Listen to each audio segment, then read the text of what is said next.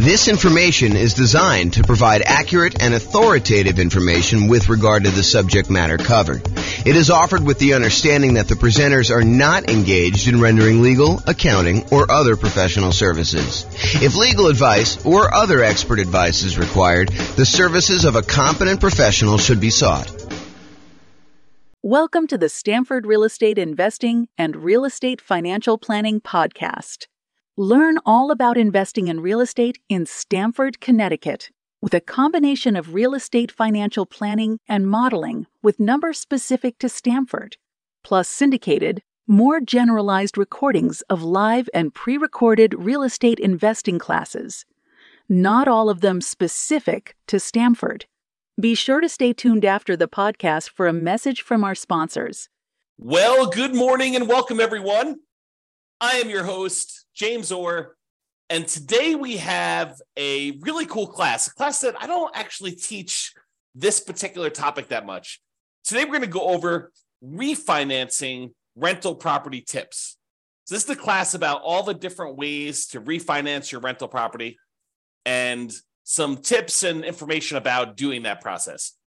You'll want to definitely check with your lender to get the most up-to-date version of this when you go to do your refinance. But this is intended to give you sort of like a strategizing overview so that you can understand like the process, understand the different options for refinancing, understanding some of the pros and cons and what it does, and then understand sort of like the basic idea of loan-to-value limitations for being able to do these different types of refis.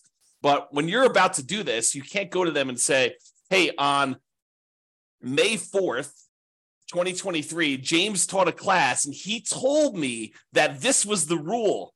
And so this must be the rule. I must go ahead and have you use this rule. That's not how this works. You got to ask your lender and find out what the then current rules are and regulations and how you do it and costs and limitations and all that other stuff. So let's jump right into refinancing rental property tips and we will kind of go over this. So there are, in my mind, 4 different types of refinancing. And the ones that you probably are most familiar with is the concept of a cash out refinance where you're pulling money out of the deal, or a rate and term refinance where you are refinancing the loan because interest rates have dropped, but you're not trying to pull any money out, maybe just the tiniest bit, but you're not trying to pull any money out and you're trying to either extend the term of the loan. Maybe you've paid off the loan over 12 years, you have 18 years left on a 30-year loan, and by doing a rate and term refinance, you could reset that clock all the way back out to 30, which would significantly lower your payment. And in a lot of cases, you do that because the interest rates have gone down and you want to get a lower payment for those 2 reasons. Number 1, the interest rate has dropped and so your payment's going to be lower. And number 2, you've extended the term out again on a now lower balance, and so that lowers the payment too. So the 2 that you're probably most familiar with is this idea of cash out refinance, and then also the rate and term refinance. You're refinancing the rate of the loan and the term of the loan, the length of the loan, okay? Now, there's 2 other ones that you may not be as familiar with. The cash in refinance. Sometimes when we go to refinance a property, we will actually put money into the deal in order to achieve a certain result that we're looking to do, okay? And similarly, recasting a loan. Sometimes we want to pay a lump sum in order to have the lender recalculate the payment for the same target payoff date, okay? So if you think about this, what is recasting? Recasting is you have a loan and all of a sudden you come into some money. You come into $50,000 and you're like, whoa, I got this $50,000. I owe $250,000 on this loan. Why don't I go to the bank and say, hey, I'd like to make this $50,000 payment on this loan? What does that actually do for you? If you go to the lender and you tell them, hey, look, I want to make a $50,000 payment on the loan, what does that do? What it does is it moves the date that you will pay off the loan in. Instead of you actually reducing your monthly payment and improving cash flow, all it does is it determines how much faster you will end up paying off the loan. You're basically saying, hey, look, if I had 20 years left on this loan, now by paying $50,000, you may only have 11 years left on the loan. It may be a significant decrease in the time you have left on the loan because you're still making the same monthly payment. But what if you wanted to go to the lender and say, hey, lender, I'll tell you what, I have $50,000. I would like to make a one-time lump sum payment on the loan, But what I'd like you to do, instead of changing the term of my loan and when it gets paid off, I still want it to be paid off in 20 years in this example. But what I do want you to do is I want you to improve my cash flow now. So I want you to reduce the payment such that it still pays off 20 years from now. Don't change my interest rate, but go ahead and just recalculate my payment based on this $50,000 lump sum. And the lender will be like, okay, for a fee of whatever it is, $500, we will go ahead and rewrite your loan. And not all of them will do this, by the way. It's only certain lenders. But we will go ahead and rewrite your loan and reduce your balance by $50,000 by you paying us $50,000. And we will reduce your monthly payment by that. Interest rate stays the same. The date you're going to end up paying the loan stays the same, but your monthly payment goes down. Okay? And that's because you paid down some principal. So that's what recasting is. Recasting is your ability to improve cash flow by going to the lender with a lump sum and having them reduce it. And there's usually a cost to doing it. It's not free. So if you go and you do that, realize that you're going to pay a fee to do it. So it has to be a big enough additional payment for you to actually get it reduced. Okay. Now, the other options, the cash out refinance, what you're doing with that is you're saying, look, lender, I want to go ahead and do a brand new loan with you. I want to borrow up to a certain loan to value. We'll go over those here in a second. And I want to borrow my own equity. I want to pull cash out and I will pay you interest for having access to my own equity.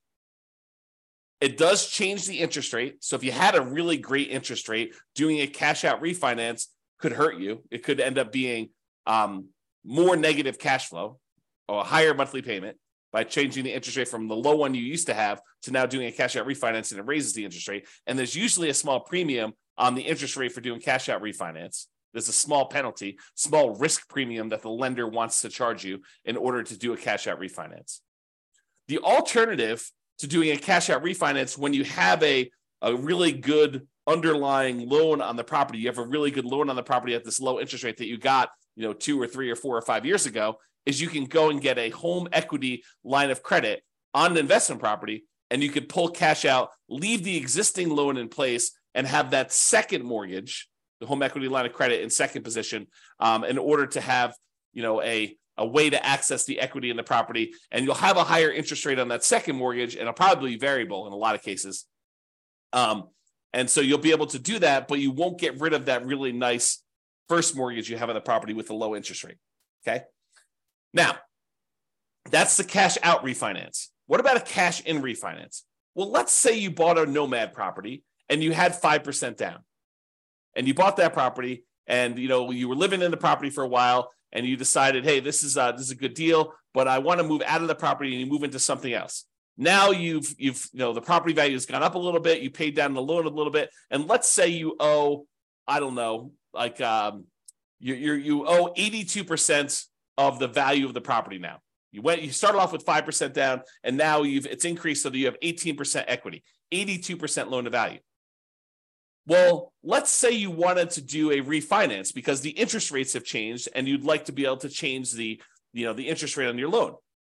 They've improved enough where you want to go and do this, but you're not quite at 20% PMI. You're not quite at 20% loan to value, and if you're less than 20% loan to value, you may have private mortgage insurance in your property. And so you may choose to voluntarily put more money into the deal, put cash in when you refinance in order to get a more appropriate loan to value, a slightly better interest rate, and maybe even eliminate PMI. Another example is, let's say you have 23% equity in the property. And if you put 2% more down, you get over the threshold of being at 75% loan to value or 25% down, which improves the interest rate you're going to get on the loan. So not only are you borrowing less because you put 2% more in, but also your interest rate has improved because going from that 23% equity position to 25% equity position gets you over a threshold where the interest rate actually improves on that loan. And so you do that. And so that's an example of cash in refinance, and why in some cases, even though a lot of times we're trying to optimize the minimal amount of money we have in a deal, sometimes we will voluntarily put more into a deal because it is advantageous for us to do so in certain situations. So you need to really take that into account. Okay. So we talked about cash out refinances where you pull out money, interest rate changes, you're kind of borrowing your own equity, you're starting to make interest payments on the equity that you have.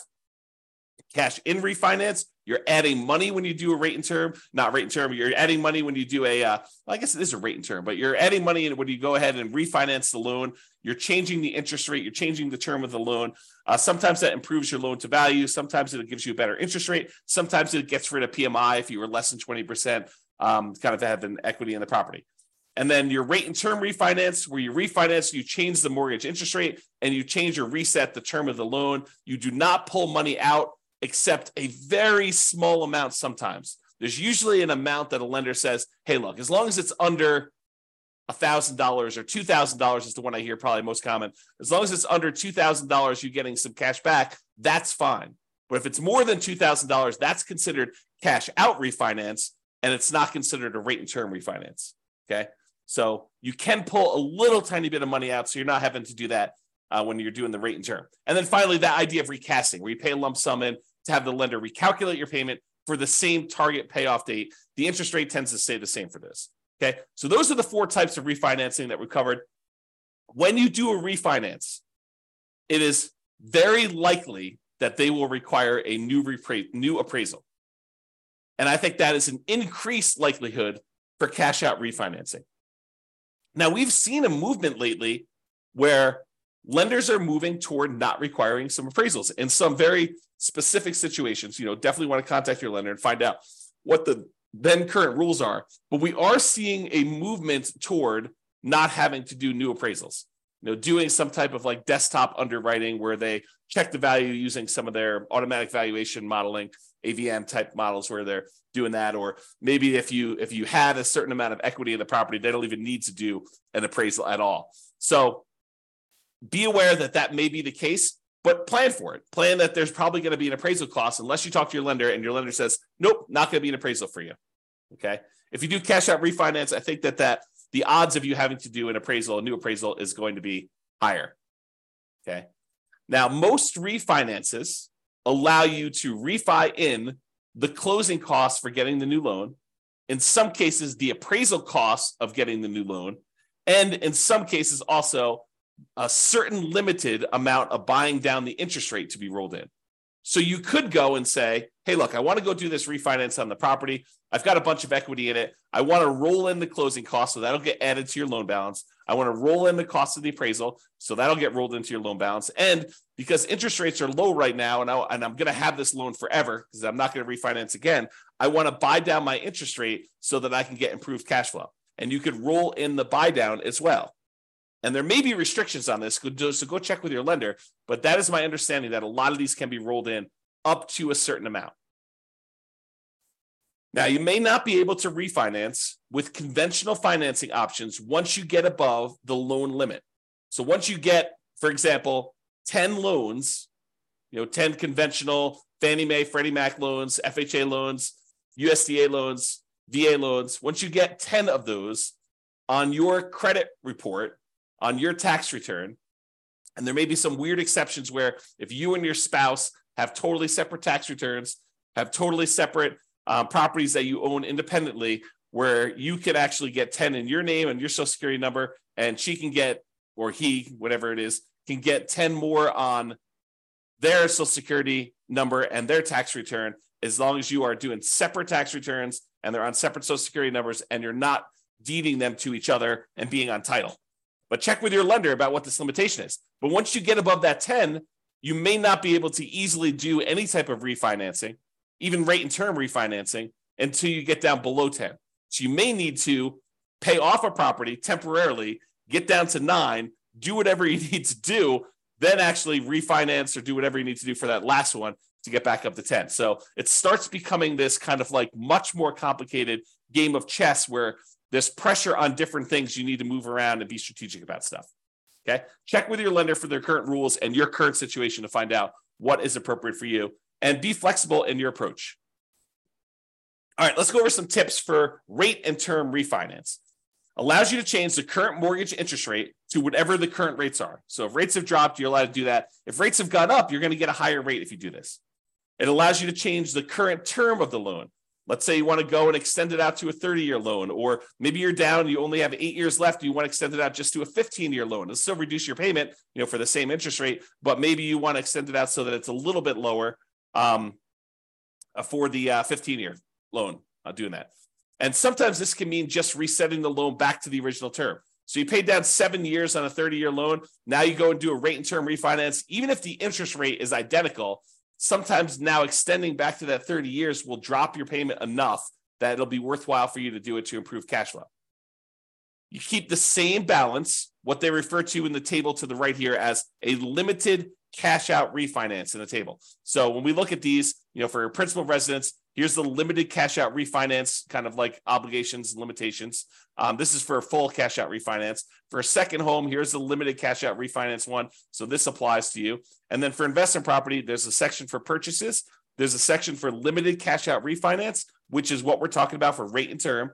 Or there's a section for cash out refinance, which we'll cover here in a second. Okay. So Fannie Mae, Rocket Mortgage says this about limited cash out refinance. Fannie Mae governs the functions of cash out refinances. With a limited cash out refinance, you could pocket $2,000 or 2% of the new loan balance, whichever is less. Okay.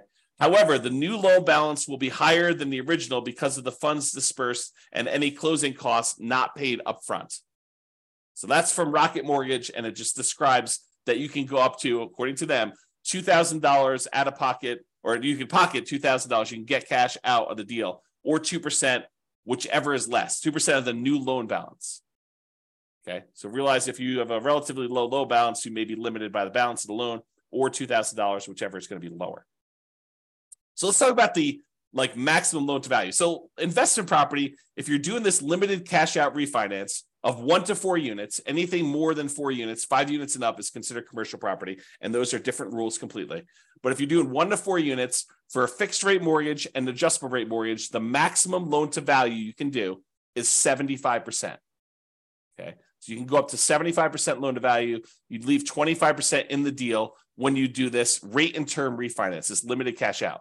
Now, if you're living in the property, you could do a limited cash out refinance on 1 unit. You can go to 97% with a fixed rate mortgage or 95% with an adjustable rate mortgage. If you're in a duplex, you can go to 85% for a fixed rate mortgage and adjustable rate mortgage. And if you're in a triplex or a fourplex, it's 75% loan to value, sort of like what an investment property would be. Okay. And that's for the limited cash out refinance. Also happens to be for the purchase for those. If you have a second home, if you're doing a rate and term refi and you have 1 unit, which you can't do multiple units with those, then the maximum amount you can go with those is 90% loan to value for both fixed rate mortgages and adjustable rate mortgages. So you have to leave 10% in the deal on your second homes. Okay. All right. So that's the numbers for the rate and term refi. This often improves cash flow in falling interest rate environments, especially. So when you have 2 things working for you, you paid down the loan a little bit, and so you have less that you owe, and you have less left in terms of duration left on your loan. And when interest rates are coming down, it improves cash flow in 2 ways. Number one is you're usually extending your term out again, and so you're borrowing a smaller amount over a longer term. And if interest rates have come down from your previous kind of mortgage interest rate, then you've also improved cash flow from an improved lower interest rate. Sometimes the interest rate doesn't need to go down, but you paid down the loan low enough and you've been paying it off long enough that you can extend the term out again. And even with a slightly higher interest rate, your cash flow can still improve. Less, but can still improve. This can also be a way to change your loan type to remove PMI or mortgage insurance premium. So with FHA loans, the private mortgage insurance with most of them, there's some exceptions, but most of them when you're putting 3.5%, I'll say all of them when you're putting 3.5% down, they have PMI forever. The PMI, the mortgage insurance premium you pay on that loan never goes away. And so if you want to get rid of PMI on an FHA loan, like you bought a duplex, triplex, or fourplex as an owner occupant, you moved into the property, you lived there for a year, and then you decided to buy something else. And now you've waited long enough and you've got some equity built up in the property. Well, now you can go ahead and refinance out this cash out. You can do a limited cash out refinance, 1 to 4 units, once you have 75% loan to value, and you can get rid of the PMI from the FHA loan. The tricky part is, depending on when you got your FHA loan, your interest rate may be really, really low, even when you take into account the private mortgage insurance premium you're paying on it. Such that if you go to refinance it, if you bought a property 3 years ago when interest rates were really, really, really low, and now the interest rates are much higher, even though you're at that 75% loan to value, and even though interest rates have gone up, it still may be better for you to keep the old PMI loan with the old FHA loan with PMI. So you got to run the math and see if this does improve it for you and how much it improves. Okay. But this would be the way, doing like a rate and term refinance and going into a non-FHA loan, or maybe you go back into an FHA loan. If you get over 20% down, you don't necessarily have to have PMI anymore. Okay. So go do the math, figure it out. But this is how you get rid of that PMI on FHA loans to get it out of it, is do the rate and term refi. Now let's talk about some tips for cash out refinance. So the new loan amount equals the previous loan balance plus any cash you receive at closing. So you're increasing how much you owe on the property by whatever you decide to take out. So that means that you're borrowing more, which typically means your payment's going up, unless the interest rate has come down so much and you've extended the term so much that the payment is lower. Now, borrowed money that you pull out of a loan is not typically taxable, but talk to your CPA if you plan to use the money for additional investing, because there are rules about where that gets applied. My very layman's, non-professional, non-tax advisor understanding of this is that the money you use to buy another investment property is offset by that property, not the one that you pulled the money out of. But go talk to your CPA to get clarification on that, because I am not sure, and I am not a professional, and I'm not giving you tax advice because I'm not qualified to give you tax advice. I don't even do my own taxes. Okay, so go talk to your own CPA and make sure you got that down. All right, so let's talk about the maximum loan to value you can do now for cash out refinances when you're pulling money out. So if you were going to try to pull cash out of a property that you're living in, with one unit, you can go up to 80% loan to value for fixed rate mortgages and adjustable rate mortgages. So if you're living in a single family home, a condo or a townhome, and if you've got one unit, you can actually go up to 80% loan to value. If you're in a duplex, triplex, or fourplex, 2 to 4 units, remember 5 units and above is commercial, it's a totally different deal. You can go up to 75% loan to value. So a little bit more conservative. They will only allow you to go up to 75% loan to value. You have to keep 25% equity in the deal if you're going to do a cash out refinance. And those numbers are different than when you do the rate and term. Okay. Second homes, when you're doing a cash out refinance, it's still 75% loan to value. Okay. You have to be 75% loan to value to do cash out for those. Then if you're doing investment property, you're doing a cash out refinance with one unit, a single family home, condo or townhome, with one unit, it's 75% loan to value. If you're talking about a duplex, triplex, or fourplex, and you want to pull cash out of that, they only allow you to go to 70% loan to value. So even more conservative. They want you to keep 30% equity in the deal when you do this. So really, to kind of summarize it, you're probably 75% loan to value, no matter what you're doing, unless you're doing a single family home where you're living in the property, then you can go to 80%. Or when you're doing your 2 units, 3 units, or 4 units, triplex, duplex, triplex, or fourplex with an investment property, it's more conservative. It's 70% loan to value.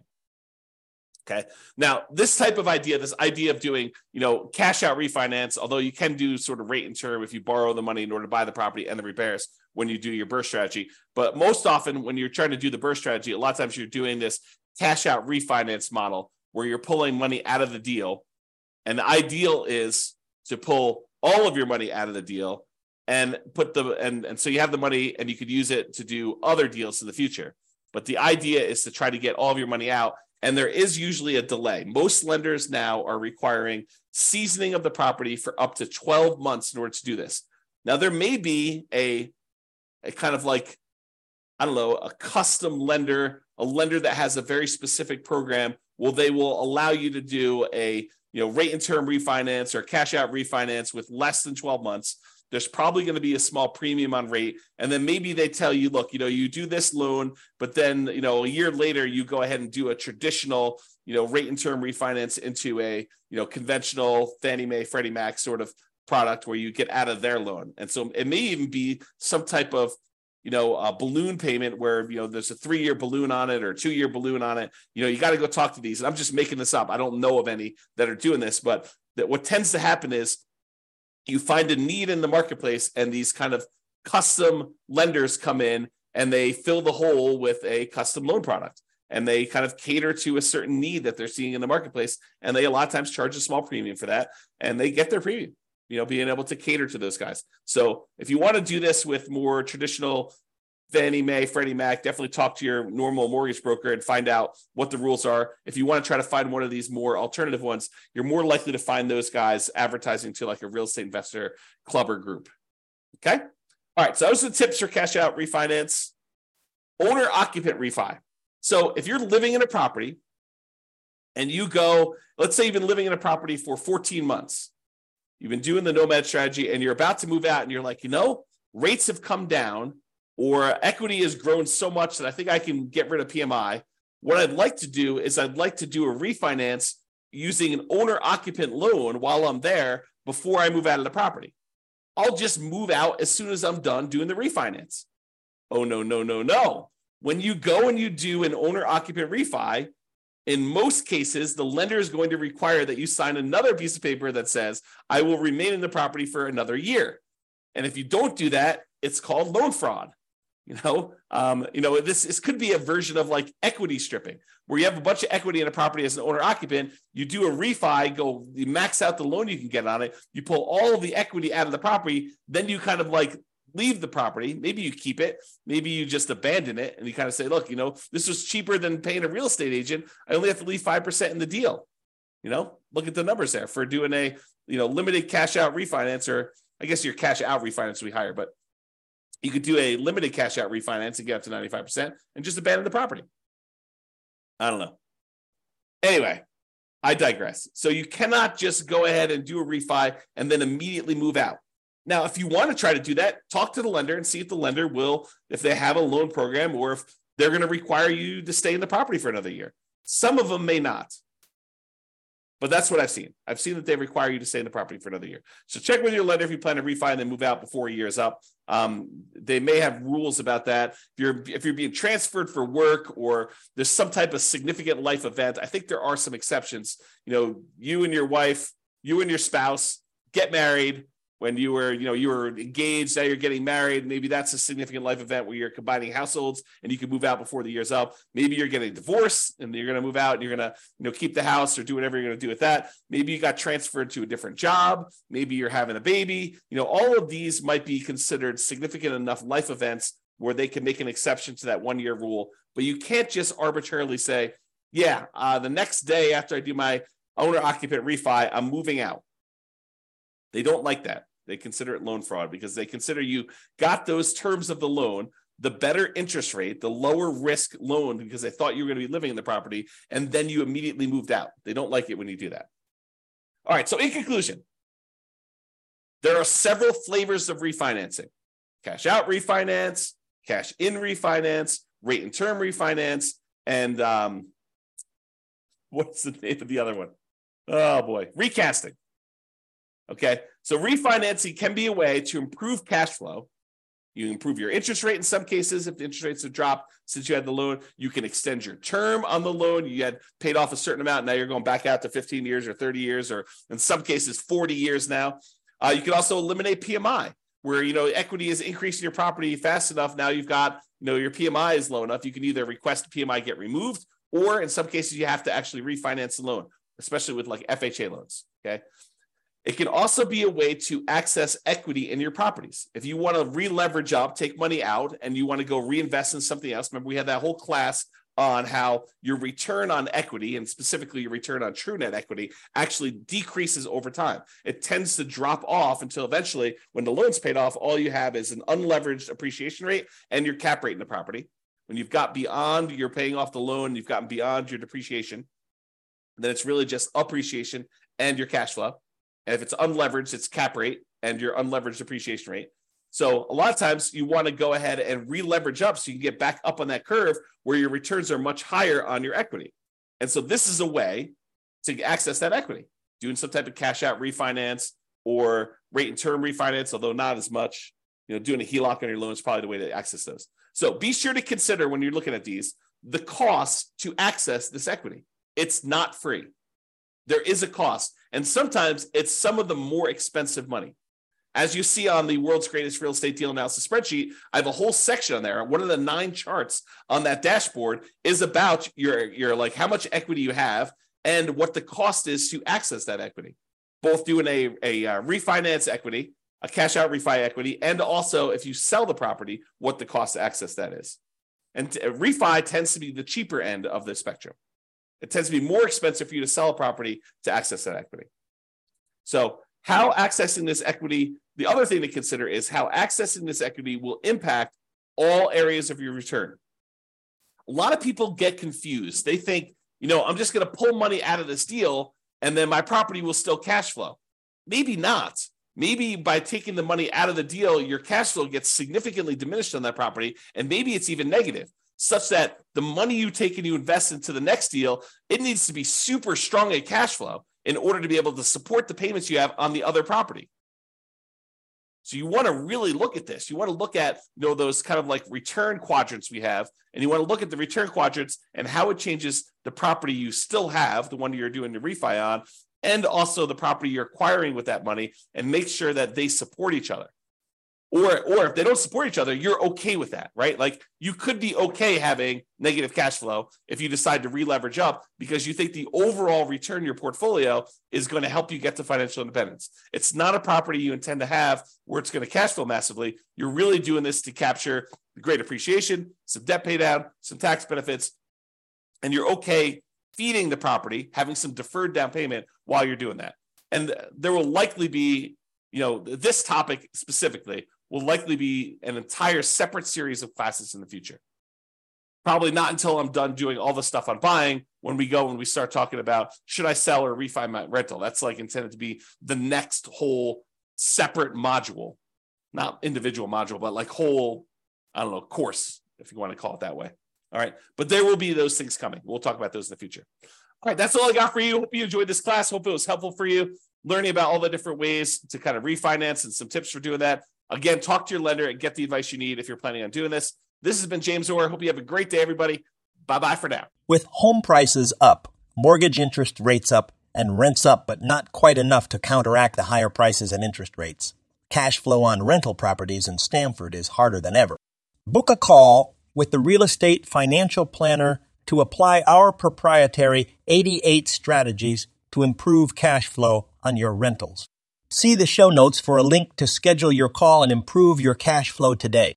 If you're a real estate agent, lender, or professional in Stamford that wants to help our real estate investor listeners, consider reaching out to learn about collaboration opportunities with this podcast.